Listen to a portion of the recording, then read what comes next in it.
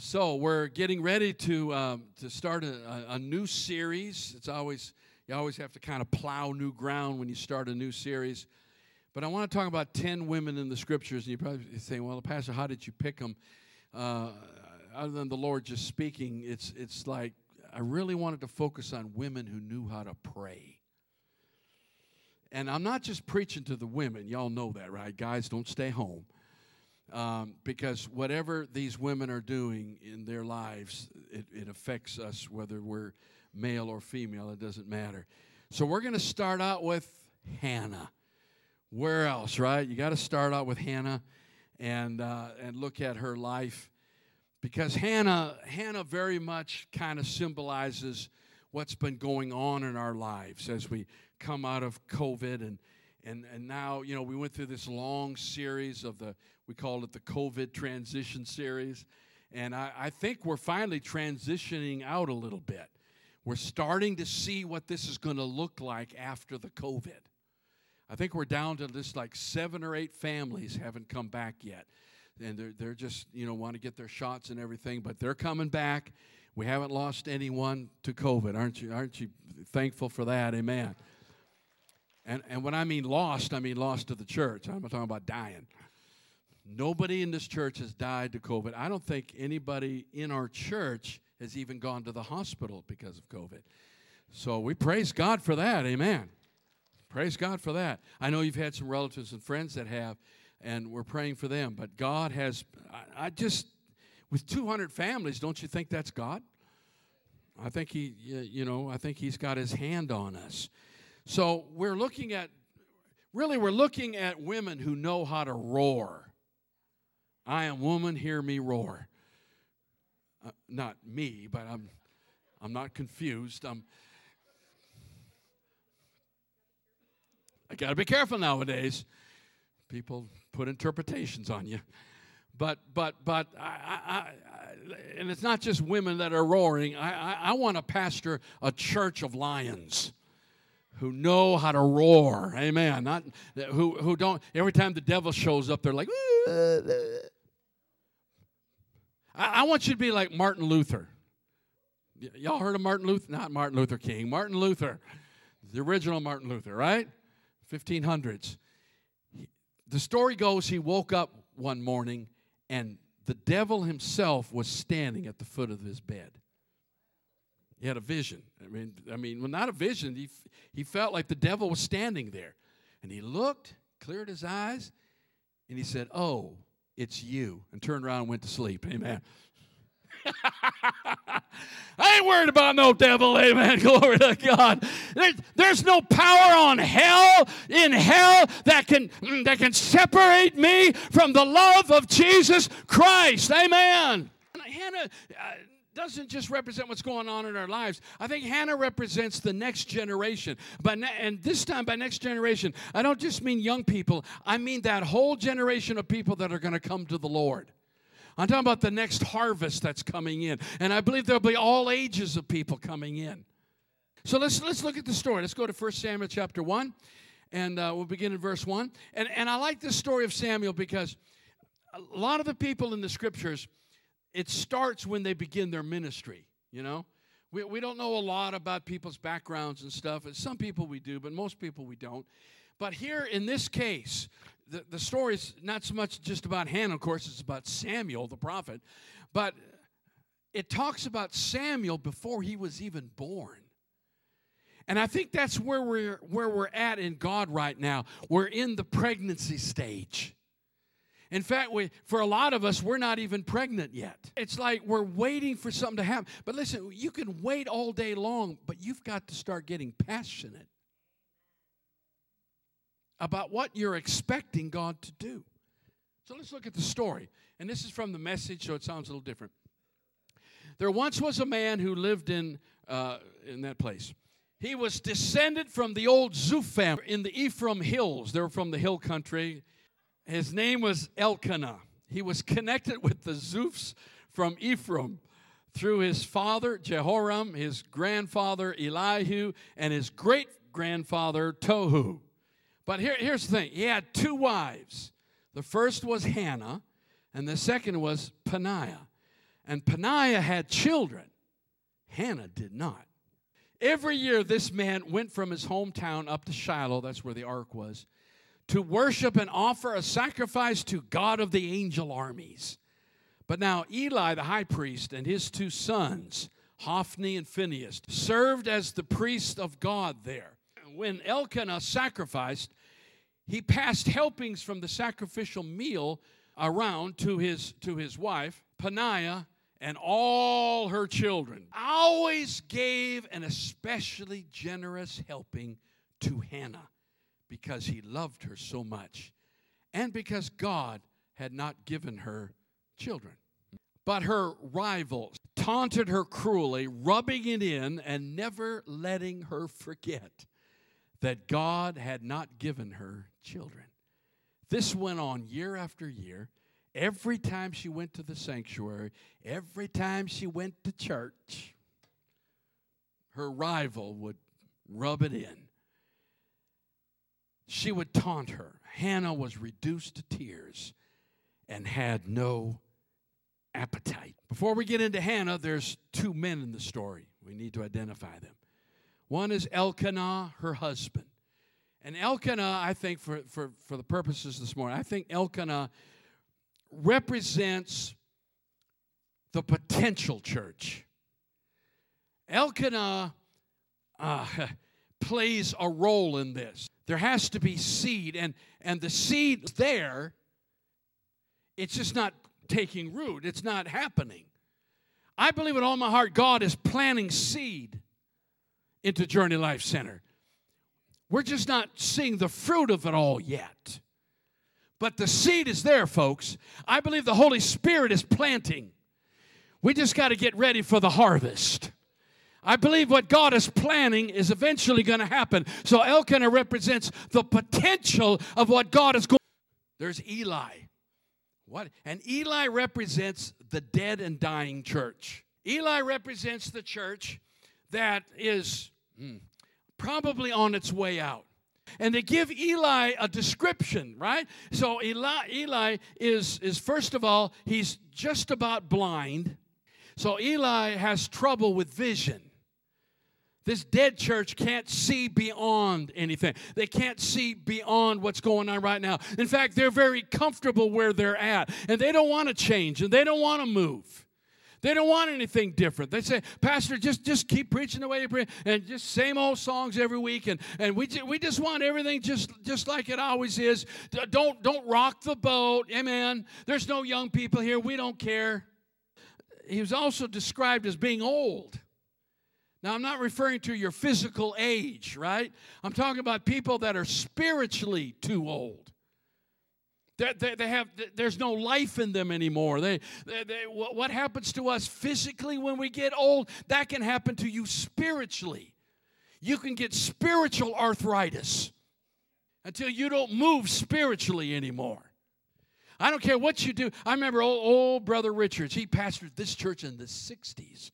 And for a long time, he attended here. Some of you all remember old Brother Richards. And when he really got old, I mean, really old, he could hardly move around. And he used to sit in his seat, and he says, I'm sitting down on the outside, but I'm standing up on the inside. I never forgot that. I'm going to take that with me when I'm in my wheelchair. Amen. I'm sitting down on the outside, but I'm standing up on the inside. There's still something burning in me, amen. I may not be able to get around like those young people, but I can still feel the power of the Holy Ghost. I'm still praying. I'm still seeking God. I'm still on fire. Don't let your physical age affect your spiritual age. How many know it can be new every morning and better every day? Praise God. So he's old and he's almost blind and he's overweight. He's overweight. Every time we see him, he's sitting down. And I'm not talking about physical overweight now. Don't get self-conscious. I'm talking about spiritually being overweight. And I think that's a good description of the church world today because we keep feeding people, but they never give anything out. We're living in a time where people are blessed but not discipled. They're blessed. They've got everything. God's pouring blessings on them, but they're not giving out. They're not realizing their destiny or purpose. They're not helping anybody else out. They're just sitting there saying, bless me if you can. Pray. They worship like this. Every time we see Eli, it seems like he's in a chair. Amen. When they lost the Ark of the Covenant, they said he was in a chair and he fell backwards and broke his neck. He was overweight and fell over and broke his neck. You know what that means? That means he was stiff-necked. Pastors are resigning every day. You know why? Because the church refuses to follow what God is saying to them. Amen. They want their way or the highway. You do it my way, preacher, or get out of here. I was here before you came, and I'll be here after you left. Stiff neck. The Bible talks about having a stiff neck. You can't turn, can't change, can't rearrange. You're just stuck where you're at. It's no wonder the church world can't have revival. You can ask God for revival all you want, but until you're willing to change, revival's not coming, honey. God's not going to move on a stiff-necked church. So you got these two men. And by the way, then Eli has two sons. Because, and let me say this about Eli. Eli is a good person. Come on now. He represents a dying church, but he's a good. Just because the church is dead doesn't mean those people are bad. We got to quit judging people. So Eli's a good man, but he didn't raise his sons right. Because of Eli, the way he is, he allowed the next generation to fall into wickedness. And you know what Hophni and Phinehas did, don't you? Oh, yeah. People would bring the sacrifices and throw it in the pot, and they had these big hooks. And they'd put the hook in there, and they said, well, whatever it hooks, that means God wants it for me. And they just kept getting bigger hooks. And they'd hook, oh, look, I got the hook. And they were getting rich. And they were manipulating God's people. I'm talking about a manipulation that's going on in the body of Christ. And we've got I don't know if you know it, but there's like a whole generation of preachers who don't really care that much about a lot. But all they care about is just filling the pews and let's get money in the pot. And they're either in it for themselves or they're trying to manipulate people. Hophni and Phinehas are there. And to some degree, we've allowed that next generation to come up. How many know God dealt with Hophni and Phinehas? And God's going to deal with those who aren't in this for the real reason. I want you to understand something about Hannah. She's well off. Elkanah is a wealthy farmer. He has plenty of money. He takes care of her. She has everything. She can take a trip. She can buy anything. She's living the high life. She's fine.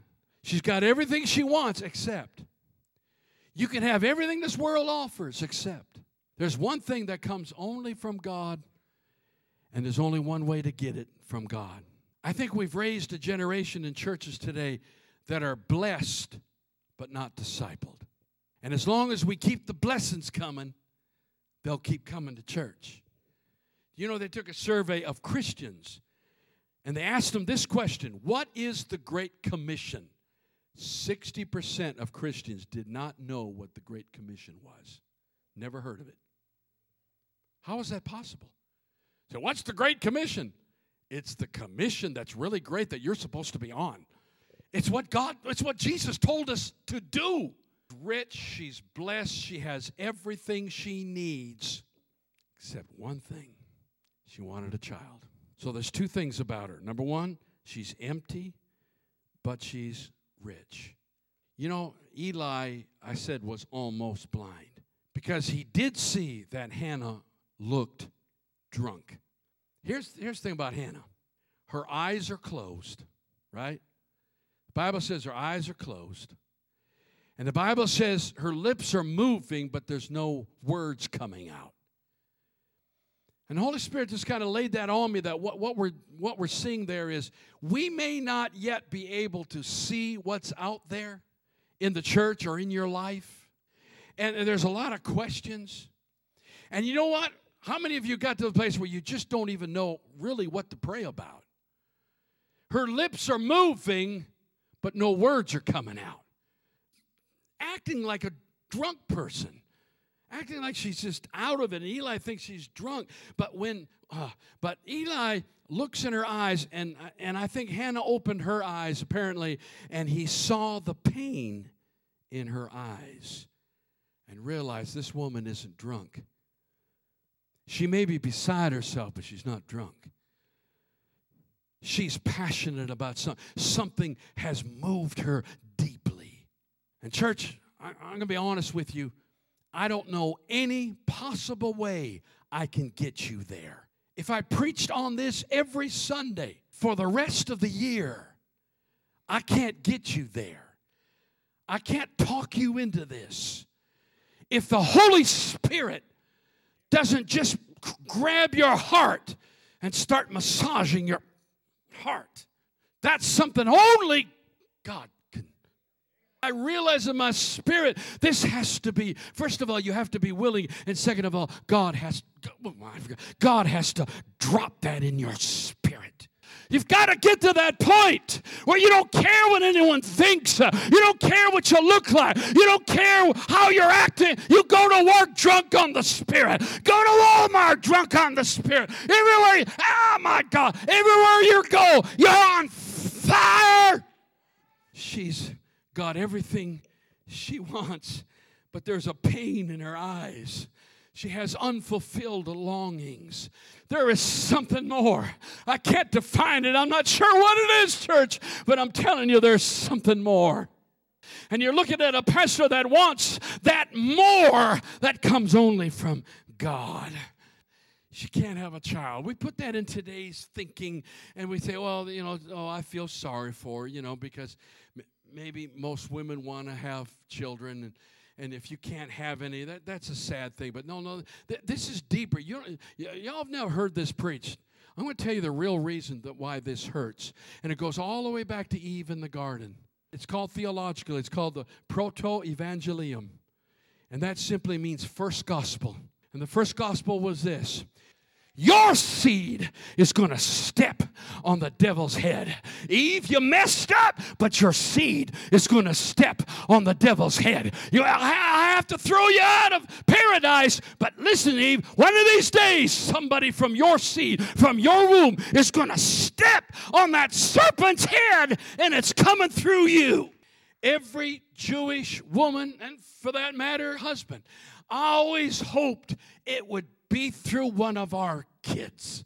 And to not have children meant it will never happen through your seed. Even if you have a daughter, the daughter could have a grandson, and that could be the Messiah. Now you see how heavy this is. You see her, she's saying, if I don't have a child, there's no hope that I'll ever have seed come through me. It's over for my family line. This is not some social taboo. This is not just feeling bad because, which is bad enough that you can't have children. I know that's bad, but this is a spiritual reality that my promise will never be realized in my life. I'm cut off from the promise if I never have this child. I wonder today how many today are wondering where your promise is. And, maybe I mentioned it this morning, maybe you're going through that midlife crisis. I know I still am.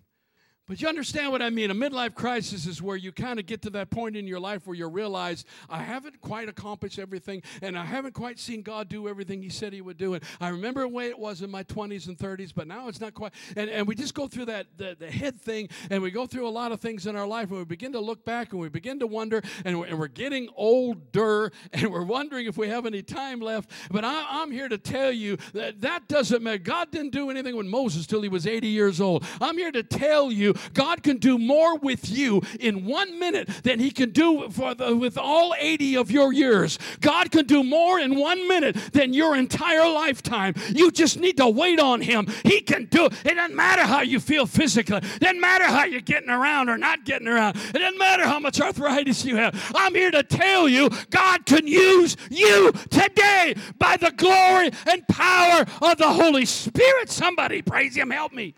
She pushed away from the table and went to the tabernacle. What does push away from the table mean? She means, I don't care about all this stuff.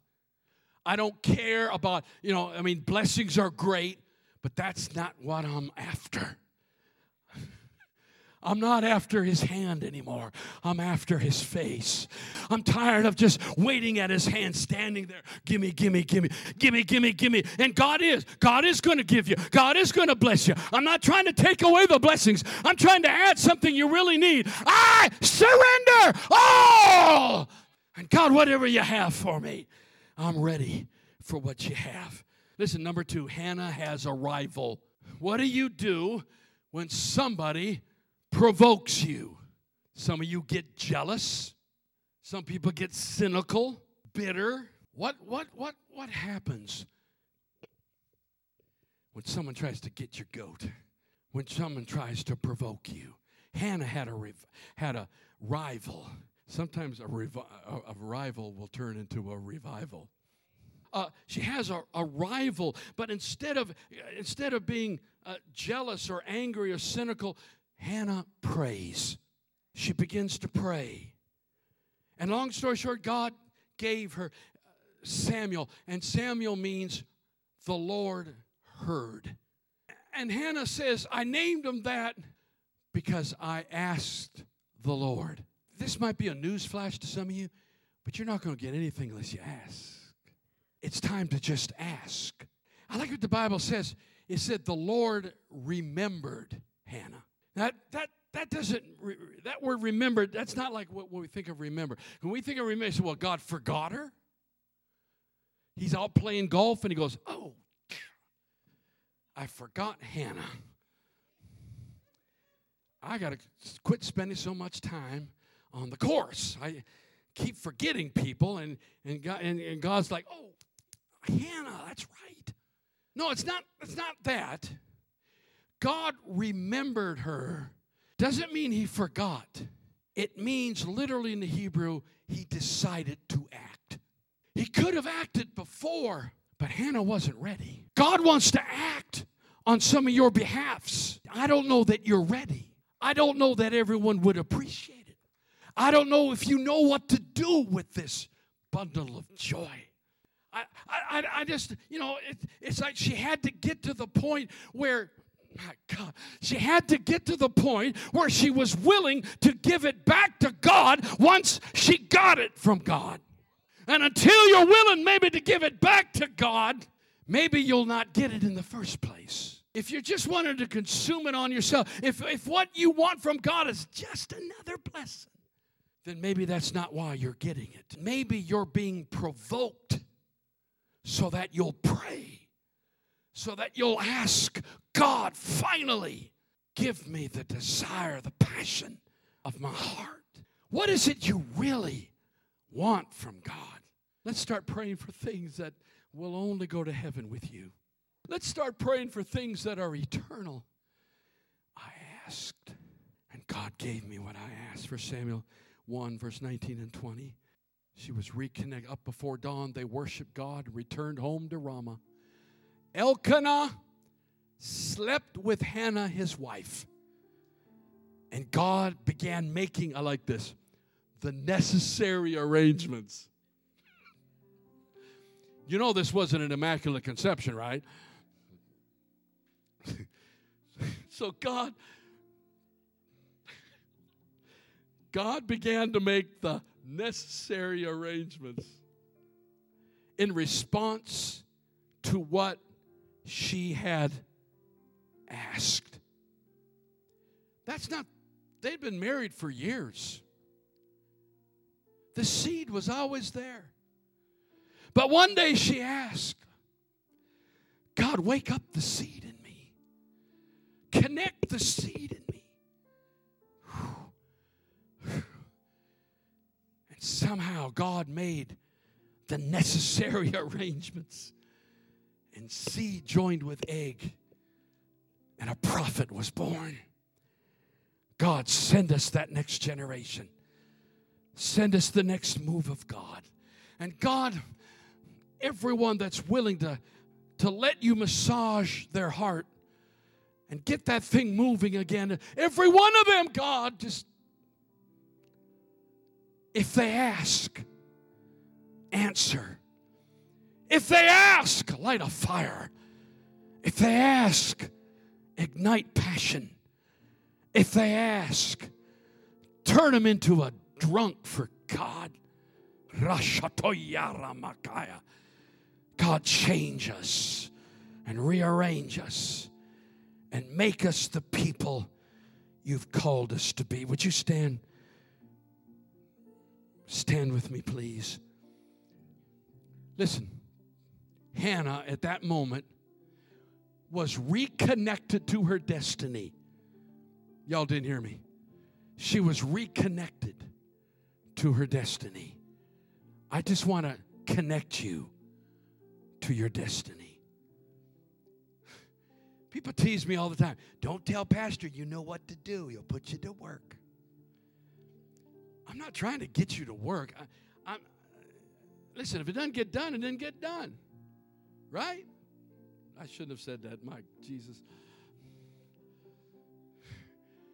It's not about getting some job done. It's about I want to connect you to your destiny. I want you to understand what God's called you to be and do. And if I can be that Elkanah, if we could just, God, resurrect something in them, bring something new and alive. Church, it is time to pray. The word Samuel means heard by God. Heard by God. And she said, I named him that because I asked him of the Lord, and God heard me. I just want God to hear me. Would you just pray with me, Father? In Jesus' name. God, I believe I've poured myself out. There's nothing left. I've said what I feel like I needed to say. The rest is a work of the Spirit. And oh God, I pray the fire of, I pray that a hot coal, I pray that angel would take a hot coal off the altar and put it to our lips. Give us the words, give us the ministry, give us the time, give us the zeal, give us the want to, give us the desire to be the people of God in these last days. Change us. Make us who you called us to be. In Jesus' name. Oh, I feel something different than the first service. Listen, there's room to spread out. We don't have to. We'll call these front rows altars, and these altars. I wonder if I can get 20 or 30 people just to come down and represent everyone and just stand here and say, I'm asking. I'm asking. I'm asking. I'm asking. Set me on fire. God, I don't even know what that looks like. I don't know what that feels like. I don't know what I may look like a drunk before it's over, but I'm asking. Is anybody asking this morning? Would you come down? Is anybody asking this morning? Oh.